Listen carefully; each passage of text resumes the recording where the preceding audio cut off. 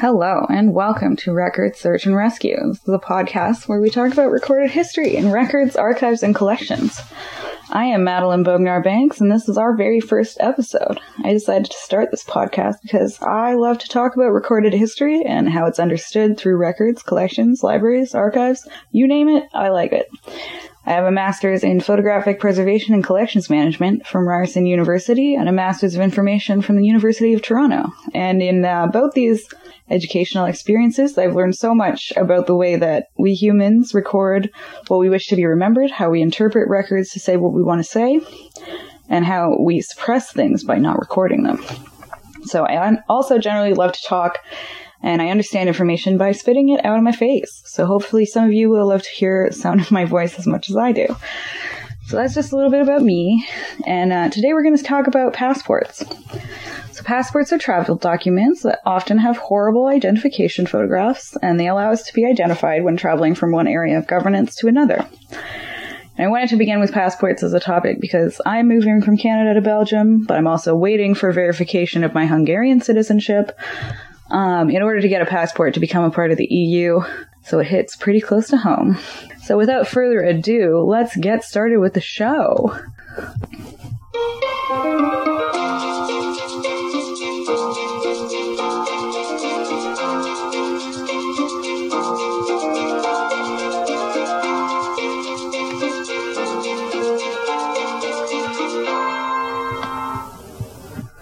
Okay, so as always, we're going to begin with the origins of the record in question and talk about what a passport really is. So this document is issued by the governing body of the country or the region that one belongs to.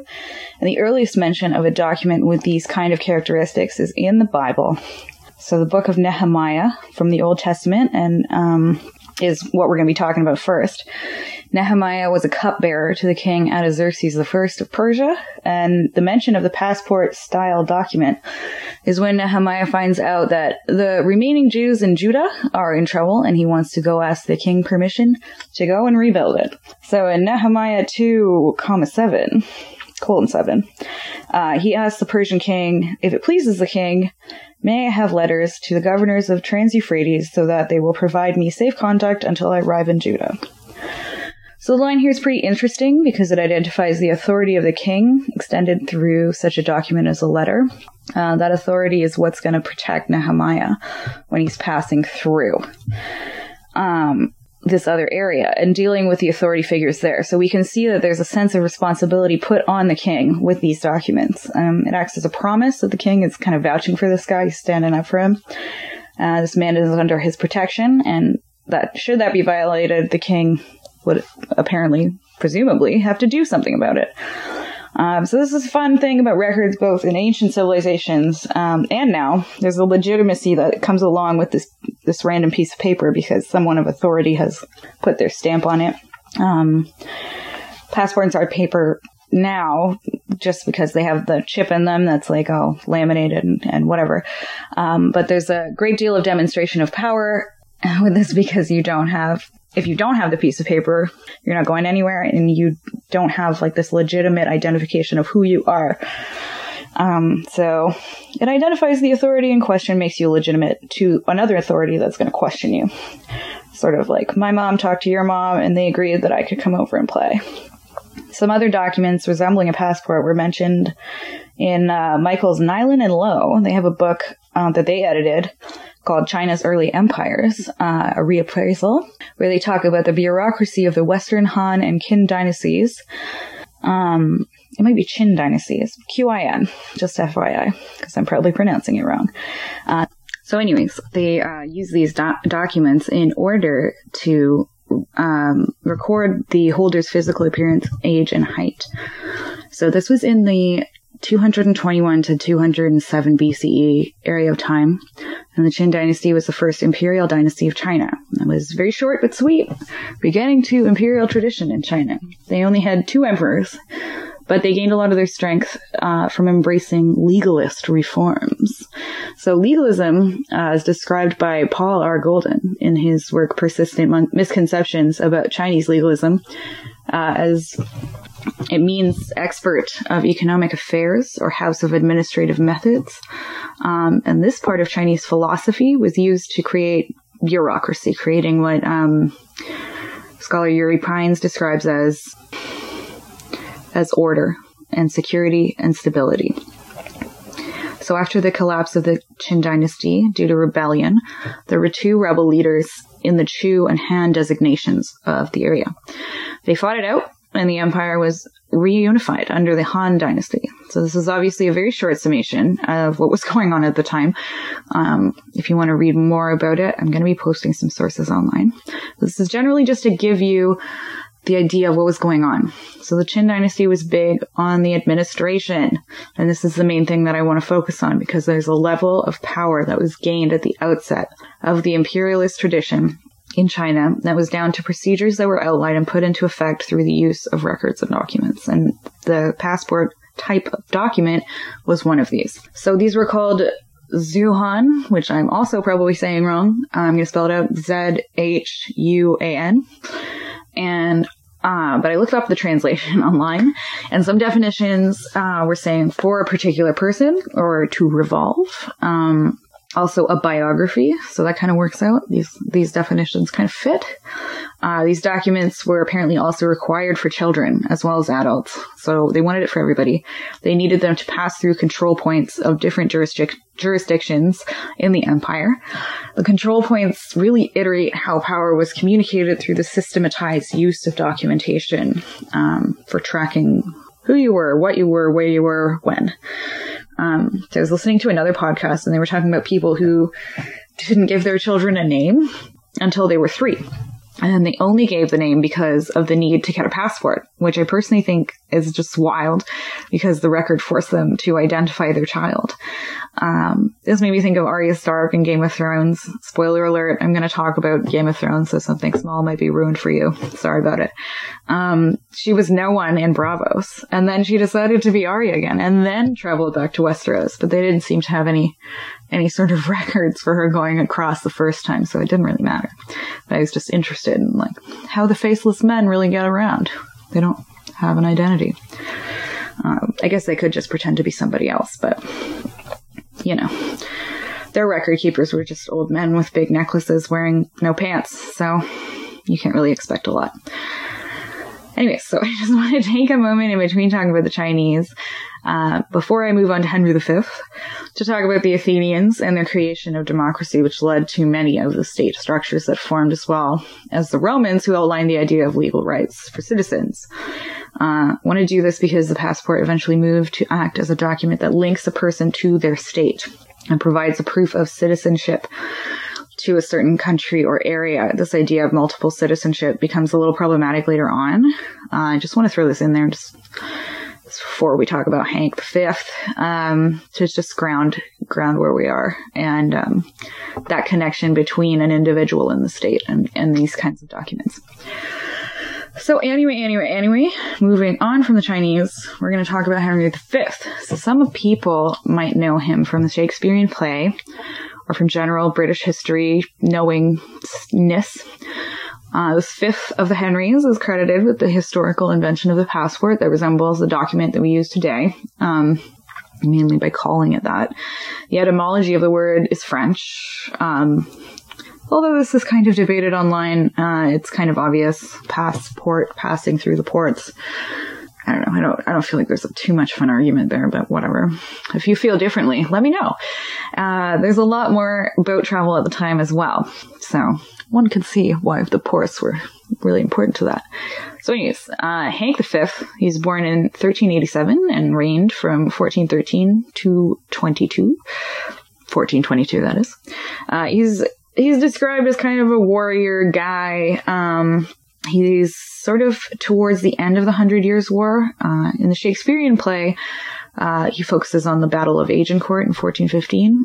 obviously with some dramatic interpretation, but he's sort of ribald, he's sort of rambunctious. Play depicts him as in his youth, and it's got some pretty funny parts. Got a Falstaff eulogy in there. So, it's worth a read. So he issued passports to anyone. They didn't have to just be English. There were some foreign nationals that got them for free even. And these had similar concepts behind them to the biblical documents where they were putting the holder under the protection of the king.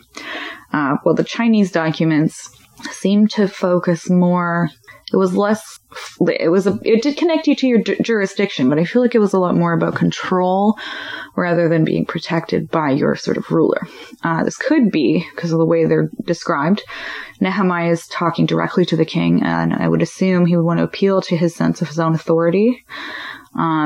Henry V is obviously extending his authority to his people, to anyone, but he's like allowing them to be identified by him. So I think there's something to be said about that. There's a great piece about photographs of surveillance by John Tagg in The Burden of Representation, Essays on Photographies and Histories. And it's super interesting because it talks about identifying people with photographs in ID cards, prison photography, all that kind of stuff. So how certain parameters are set for the image.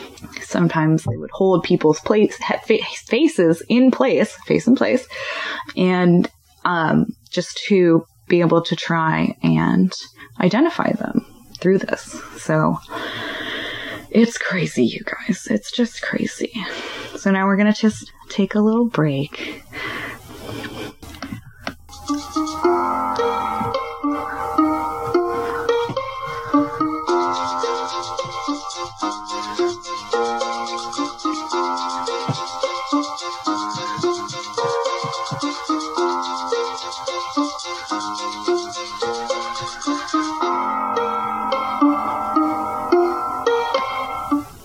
All right. So some other fun historical passport tidbits are that the monarch themselves usually does not have a passport. So the big Q, Queenie, she doesn't need to state that she's under her own protection. She doesn't need a passport. But someone like Prince Charles, Prince Philip, William, Kate Middleton, they need passports, which I think is great.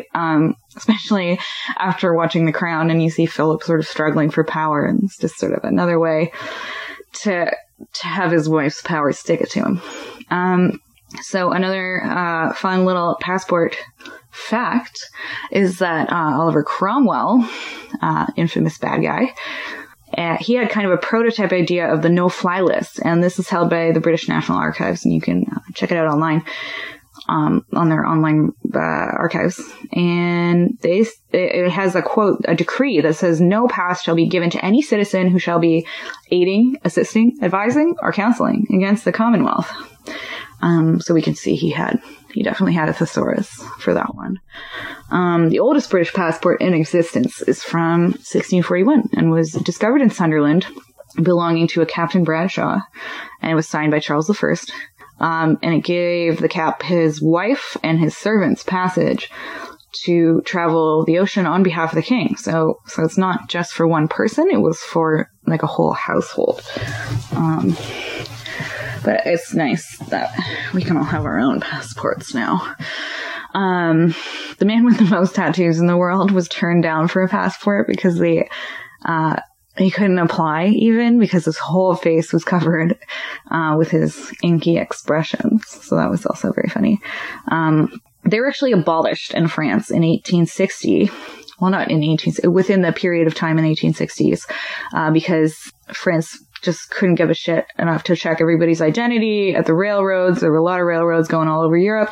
Many other countries followed suit. And the document made its glorious comeback in World War I because every country wanted to track the movements of everyone in order to detect spies like Julia Child. She was in World War II, but you get the idea. International standardization of the passport came about in 1920, and watermarked paper began being used in the 1960s, for added security. So we've gone digital now. We have biometric passports, which is what I was talking about earlier with the chip thing.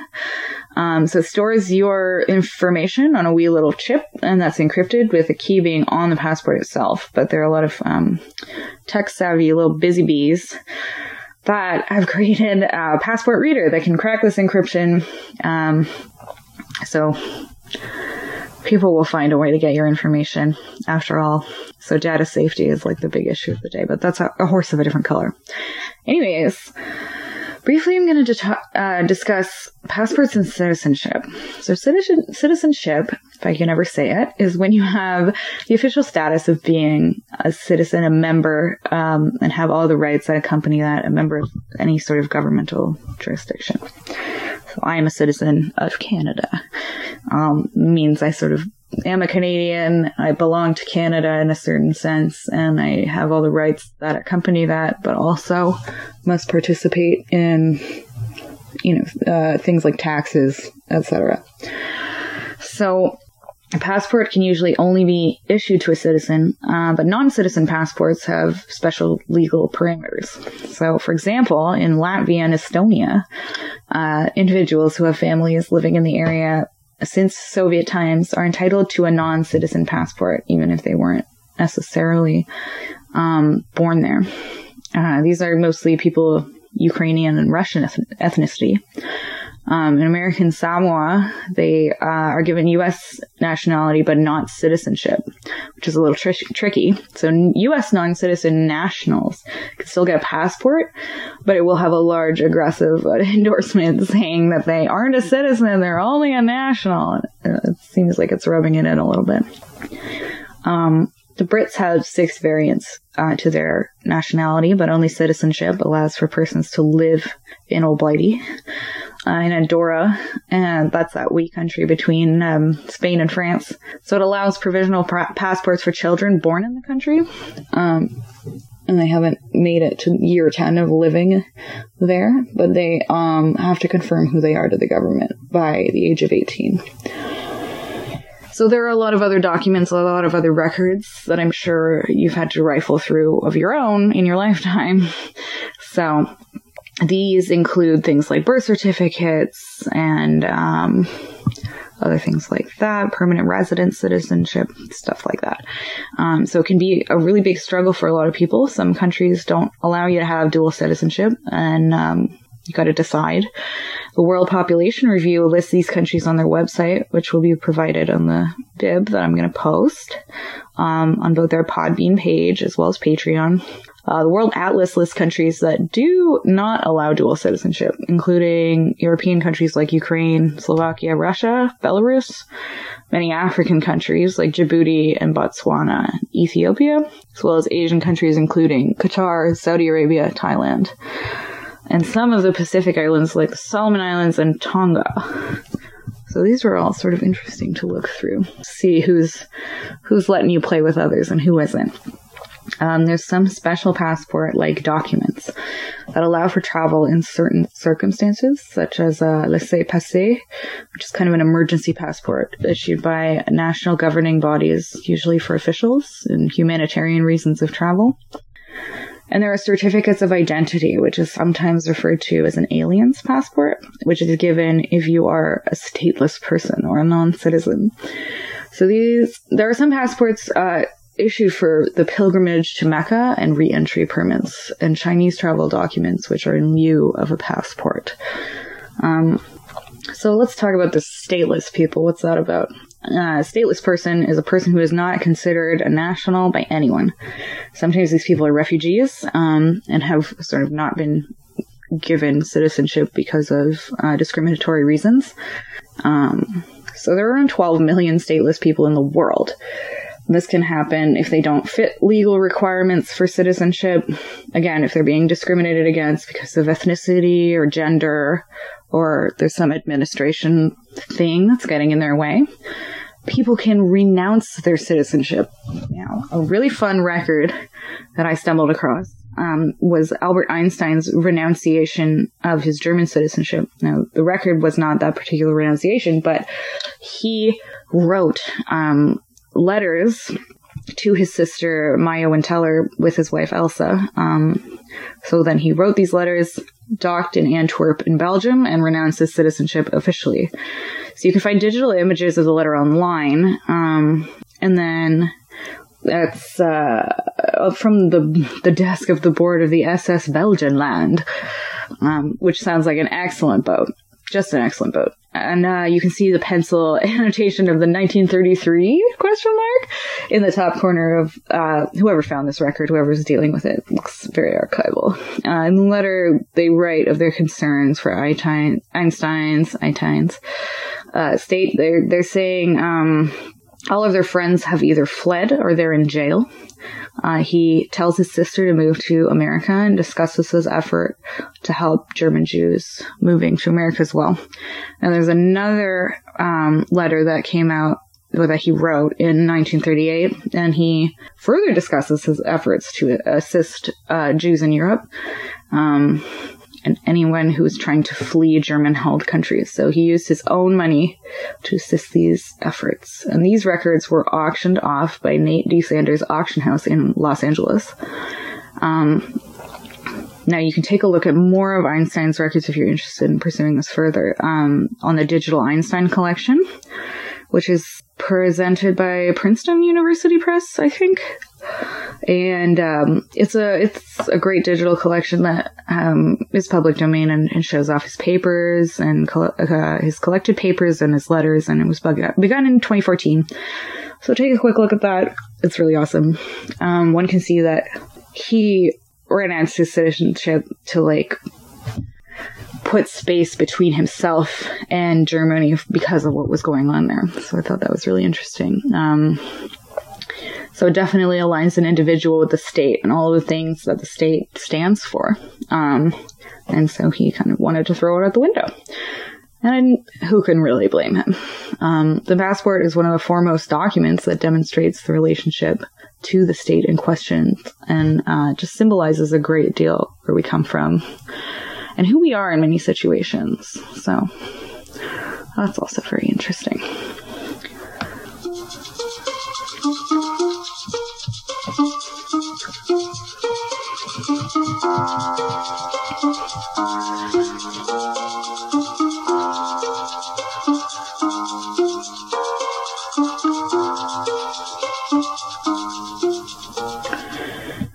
All right, so we're going to move on to my concluding thoughts. And what I have to say is that passports are an extremely powerful and important document. An offshoot of this kind of document is obviously the visa, which my husband is currently dealing with because we're going to study abroad. He's studying abroad and I'm going with him. So the visa also does a little bit of a dance with citizenship, as it follows. It allows for certain rights to come with citizenship, but not all of them. So if you have a visa, sometimes you can work, but sometimes you can't. Currently my husband is going to get a student visa, and that does not allow you to work in Belgium, which is interesting. These records not only give us the ability to move or not move from place to place, but as a form of identification that's official. I would be very interested to be in a policy meeting where the criteria for these documents are being determined. Just a second ago, I was talking to the Belgian student visa, but you need to prove that you are solvent. So you need to be able to pay for yourself. You need to be able to have a place to live. They don't want any bums. You need to have a 40-page document that you're sending, and it's wild, and you got to pay up. The Hungarian process was interesting. My father's citizenship had to be verified first. Then they needed proof of my parents' marriage through a Canadian provincial official documentation, not just records signed by the church. So it needs to be government approved, I guess. So it was interesting. You had the full marriage registration that was from the church, and it had Province of Quebec stamps on it, but because it wasn't the actual letterhead of the Province of Quebec, we had to get a new one. And it was just goes to show you that one piece of paper can be valued a lot more than another. For Belgian citizenship, it doesn't really matter how long you've been there. You just need to prove that you're a useful person to society. it's just pretty fair, but also like very subjective. So who knows? Anyways, again, I would love to be at a policy and procedures meeting, and I wonder how often they're scheduled to review criteria, how often they update these things, and how they would gather information about what the people of the country need and who's coming in and what would they need to change. So that's just me.